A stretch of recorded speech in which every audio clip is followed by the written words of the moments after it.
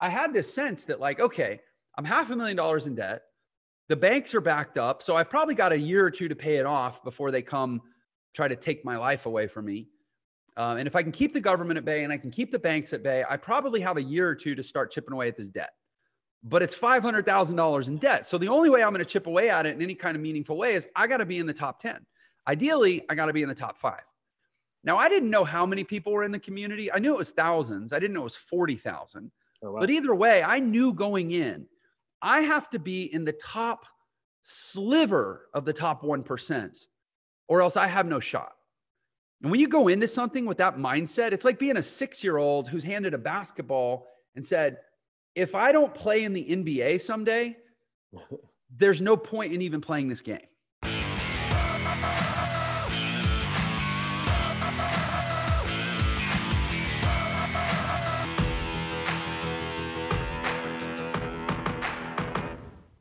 Hey everyone, and welcome to this episode of The Process. My guest today is on a mission to help people create an awesome life. He has been successfully unemployed since he got fired from his summer job at the age of 16. And from then on, he decided that having a job wasn't for him. In his 20s, he made a living as a jazz musician, but in 2008, he began learning about online business. Since then, he has generated $50 million in sales online, built a real estate investment company, founded a 2 times Inc. 5000 digital agency, and made it his passion to create the most awesome life possible.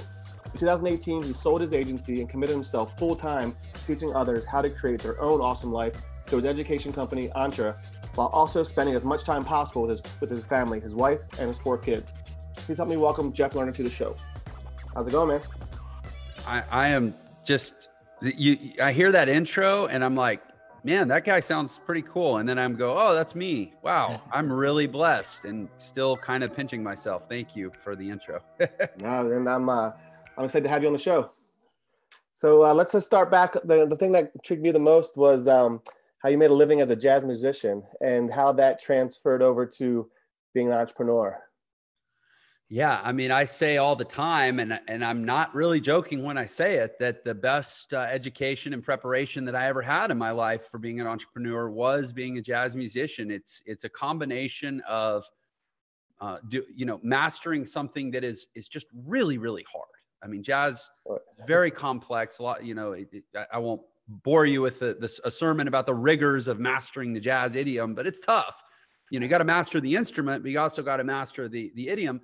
And then you got to go apply it in the context of pretty constant improvisation. Like there's no notes on the page. And so you're operating within a framework that certainly has, right and wrong in terms of concepts and rhythm and time and harmony and melody. And like you can do it well or you can do it badly, but at the same time, nobody's ever going to say, oh, that note right there, that was the wrong note. And so you're making it up in real time all the time. And tell me that isn't like being an entrepreneur, right? No, for sure.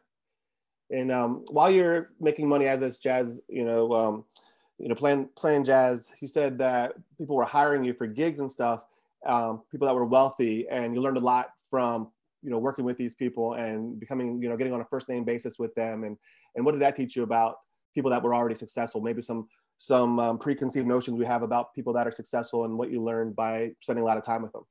Yeah, I think a couple things. One, I learned that there's a lot to be said for the presentation. The reality is most people, like if you're having a private party and you're like, oh, let's hire a little jazz trio to serenade us in the corner. Most people that hire that, they're not like really, involved aficionados of jazz. They're not like, oh, I hope they play, some avant-garde Ornette Coleman, or, oh, I hope he uses, McCoy Tyner's chord stylings. Like they just want it for the effect, And so the guy that gets the gig isn't necessarily the best jazz musician.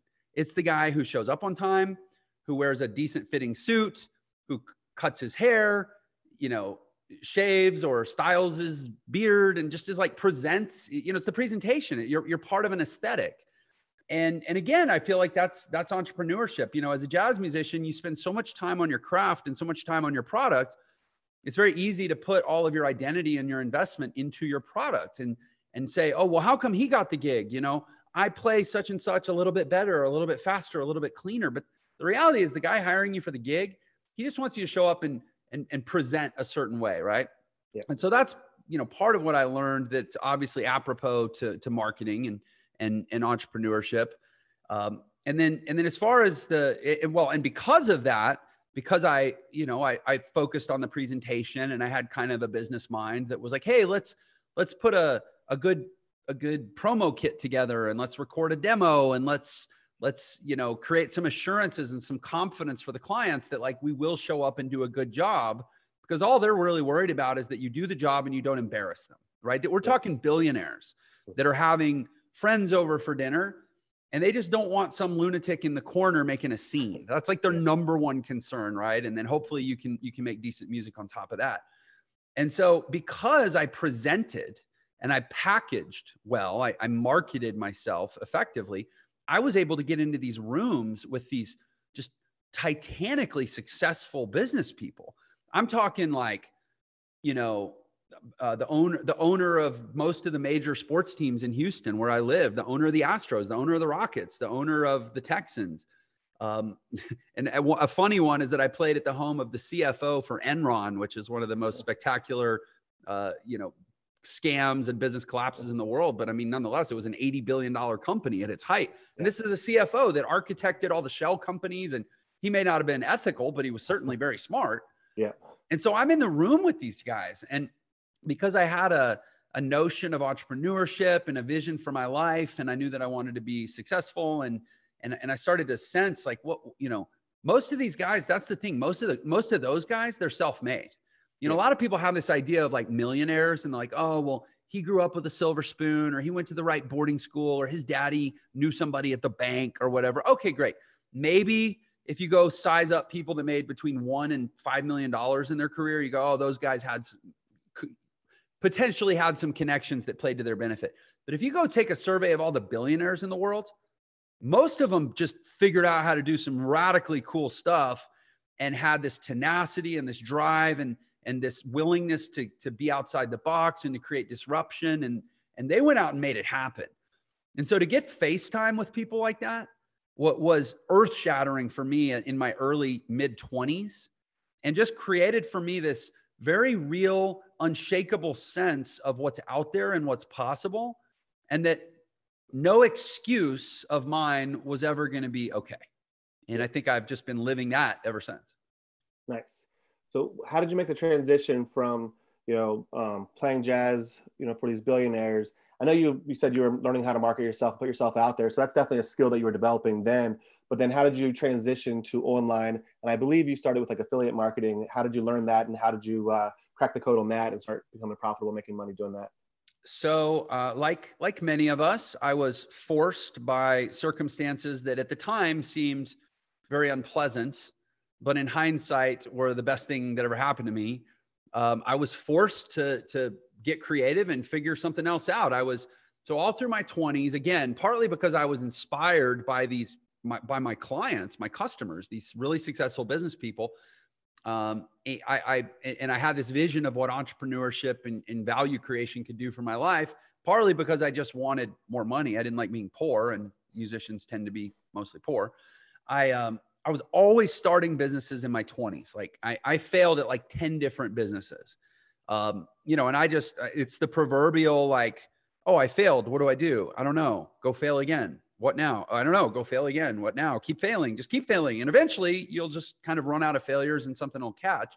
But my failures got increasingly big and disastrous in magnitude. And when I was 28 years old, or I guess 29, it was 2008. I was born in 79. So I was 29 years old, is when I hit my most colossal failure. The one that really there was no way to recover from by just doing more of the same. It was so big that I had to change.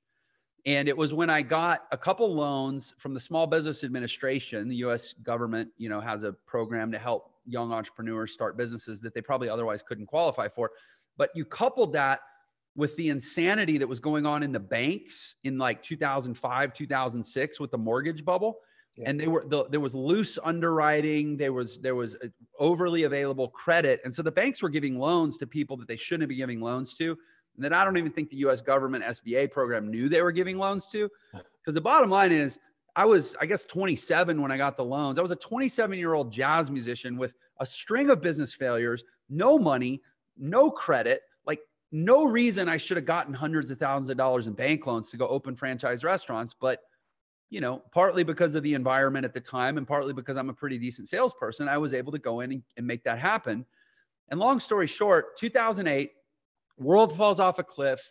The economy, you know, the mortgage bubble bursts, go into the quote, Great Recession, economy collapses, and my restaurants end up shutting down. I just got them open in the last year, and I'm left holding the bag as the personal guarantor on what ended up being $495,000 in debt. About $330,000 of that was the actual bank loans that had been guaranteed by the government, which meant I now owed the United States Treasury $330,000, which, by the way, is the same entity that you pay your taxes to. So it's like owing over $300,000 in taxes, plus another $165,000 to various, you know, landlords and attorneys and state tax departments, and just a whole mess, right? And so that was my rock bottom. And I went online. I remember I had a couple grand left on a credit card. And frankly, thanks to the recession, the banks were so backed up with credit challenges that, you know, nowadays, if you default on hundreds of thousands of dollars in bank debt, you know, probably a week later, your credit cards are probably shut down. Yeah. But back then the banks were so backed up. I still had like, you know, a month or 2 months when I had like some credit. And so I took my last couple $1,000 plus some cash that I pulled out of the last store on the day that it was closing. And I just went all in on this affiliate marketing training company that, like we see now, I mean, it was less common back in 2008, but it's really no different. It's like, hey, you know, opt into the funnel. And I didn't know the term at the time, but I ended up in a funnel, and I ended up on a sales page, and I watched a VSL. Actually, it was not a VSL. It was a long form, a piece of good long form direct response copy, which nowadays it would have been a VSL. Yeah. And, you know, I just bought because I was desperate, and I sensed that maybe this was a real opportunity. And I ended up going to school, you know, quote unquote, online school to learn affiliate marketing. And thankfully I was a quick study, but I wasn't a quick study because I'm some sort of prodigy. I was a quick study because I was desperate. My back was against the wall. And because from my experience, this is why I say being a musician was so important. My experience as a musician taught me that if you want to get really good at something that's really hard and that statistically most people don't ever get good at. I mean, think how many people took piano lessons when they were a kid. Yeah. And yet how many of those could actually go out and play a gig? Yeah. It's a tiny percentage, right? And so to me, sitting at a keyboard, and there I was at a keyboard, again, only it wasn't a piano keyboard, it was a computer keyboard. And I have this curriculum in front of me that's like, and I remember, I'll tell you what happened. I looked at they had leaderboards inside this community, and it was a community of thousands of affiliate marketers. And kind of like, I see you have 2 Common Club awards in the background. So you're familiar with ClickFunnels, right? So it's kind of like that. I mean, there's tens of thousands of affiliates, right? And yet how many of them make, you know, hundreds of thousands or millions of dollars? It's a very small group, right? Yeah. And so I found out later there were 40,000 members of this community. And looking at the leaderboards, I saw that about the top 10 made, you know, upwards of $30,000, $40,000 a month. And like the top 5 made like anywhere from $60,000 to $200,000 a month. And they would submit their commission stubs to the company, and they would validate them, and then they would publish their earnings. So I had this sense that like, okay, I'm $500,000 in debt. The banks are backed up. So I've probably got a year or 2 to pay it off before they come try to take my life away from me. And if I can keep the government at bay and I can keep the banks at bay, I probably have a year or 2 to start chipping away at this debt. But it's $500,000 in debt. So the only way I'm going to chip away at it in any kind of meaningful way is I got to be in the top 10. Ideally, I got to be in the top 5. Now, I didn't know how many people were in the community. I knew it was thousands. I didn't know it was 40,000. Oh, wow. But either way, I knew going in, I have to be in the top sliver of the top 1%, or else I have no shot. And when you go into something with that mindset, it's like being a 6-year-old who's handed a basketball and said, if I don't play in the NBA someday, there's no point in even playing this game. Yeah. That was my situation. And so I just did what I had to do. I don't know how else to describe it. People always say, what'd you do? I did every single thing that you ever have a doubt or an insecurity in your mind around, can I do that? Should I do that? Maybe I should wait. Maybe I should go to bed. Maybe I should try it tomorrow. Now, I just, all the delays and the self-doubt and the self-sabotage, like I didn't have time for any of it. Yeah. So I just did it. It took me 18 months. I paid off $495,000 in debt. That's awesome, man. That's an amazing comeback story. Thanks. So congratulations on that. Yeah, thanks. And so that's awesome, man. Affiliate marketing, do you believe that's one of the best ways for people to get started online if they don't have a product of their own or they don't have an idea for an actual business, to learn the skills that way that in the future, if they do decide to do something on their own, they have those skills? Yeah. I mean, I think that, obviously you're a digital marketer, so I'm sure you'll agree with me. Like fundamentally, you have to figure out how to make offers that convert people into leads and then sales. And you have to figure out how to get those offers in front of huge volumes of people, right? Like thousands or millions of eyeballs. In the absence of a business or a product or a specific agenda, if you just want to put yourself in an incubator to focus on those skills, making offers and getting it in front of crap loads of people, affiliate marketing's ideal because that's actually all you have to worry about. Right now, I'm not going to go so far as to say everybody should start with affiliate marketing, but certainly what you said is true. It's a great place to start if you don't already have a clear vision of what you want to do. Awesome. And then how would you go about, how would people go about picking what offers or what products they want to sell? Do you think that they should go into something that they're interested in or something that's converting well already? My take would be if they go into something that they're interested in or into an industry that they might be interested in creating a product in the future, they'll get a lot of good feedback from the sales that they're making and learn more about their customer. But maybe it's better to go into what's converting now. What's your opinion on that? I'm going to just say yes.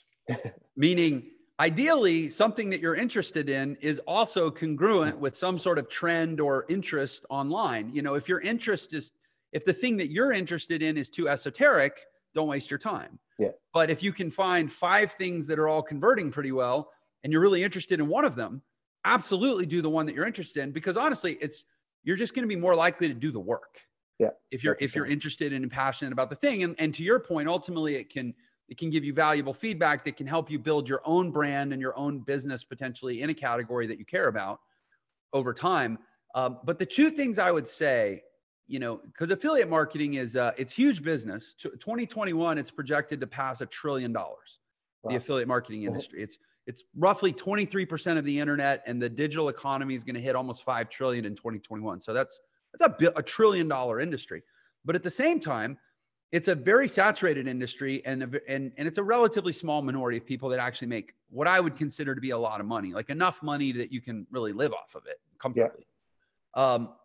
Most of the people that make really good money as an affiliate either focus on residual affiliate products, like say ClickFunnels, for example, something where if you get 100 customers, you're not just making $4,000, you're making $4,000 a month, yeah. Right? Or they focus on higher ticket products where you can make at least, I kind of consider it to be find something at least where you can make $500 or ideally even $1,000 on a single sale, because your cost to acquire customers online is pretty significant. And if you don't make enough money from an individual transaction that it can offset your customer acquisition costs, even if you're in a model where you're like, oh, well, I'll just market additional products to my list over time, the process gets so dragged out that you can never scale your business. If you're having to wait 6 months to recoup your cost of advertising before you can turn up your ads, then like incrementally, it's going to be 10 years before you can ever scale. Yeah. So find either high ticket products or residual products, or ideally both. Awesome.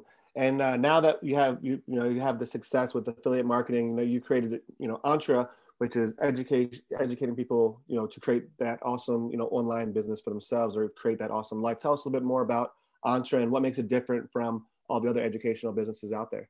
Yeah. I mean, what makes Entre very different is it's not really so much of an education program. It's a complete ecosystem. So like, we're not just giving you training. It's like, here's the best way I can describe it. So, how many Americans go to therapy? They go, oh, I got a problem. I'm always fighting with my wife, or I can't stop eating cheesecake in the middle of the night, or whatever. I need a therapist, right? They go to therapy, they spend the money, they sit in the room for an hour, and they go home and they do the same thing they were doing before. It does, you know, therapy in America has pretty low traction rates.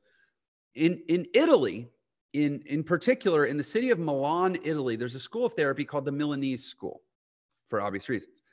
In Milan, therapy is very expensive. You know, most people cannot afford therapy. It costs, at least when I read about it, it costs something like $4,000 or $5,000 a month for a decent therapist, because the therapist literally moves into your house and follows you around. And if you're at the refrigerator at midnight trying to stuff cheesecake in your face, the therapist is sitting there shaming you, going, "Don't do that shit. What are you paying me for, man? Why are you sabotaging? Get that out of here. And by the way, why don't you go dump it in the trash so you're not tempted tomorrow?" Literally, the therapist creates this whole environment of accountability and consistency and rigor and discipline, because you're literally paying them to live in your house. At Entre, I'm not going to move into people's houses, let's be clear. But we've kind of tried to split the difference. Like the idea of just, hey, here's my course, go through and acquire my knowledge and go implement on your own, and surely you can have the results that I did. That's the equivalent of most Americans going to therapy. We try to get it as close to the Milanese School as possible, where it's immersion, it's ecosystem, it's groups, it's accountability. Many of our trainings are not even about how to market online or how to build a funnel. Many of our trainings are about, you know, how to be a better implementer, how to be a better communicator. Like we try to get into every, you know, molecule of your DNA, every minute of your life. Like when we talk about communication, we talk about relationships, we talk about diet, we talk about wellness, we talk about how to ultimately become such a badass person that success is inevitable. Because the problem online is not a lack of information. You know, if I had a dollar for every person that takes an online course, gets great knowledge and doesn't get the results regardless, I'd have even more money than I do. Yeah. That's not the problem. The problem is a culture. It's an environment. It's accountability. It's being willing to have a structured, hard conversation with a mass of people that holds a giant mirror up into their face and ask them the really tough questions. And, you know, we don't have time for me to break it all down in the micro, but the reality is I think we do that better than any program I've ever seen on the internet ever. Nice.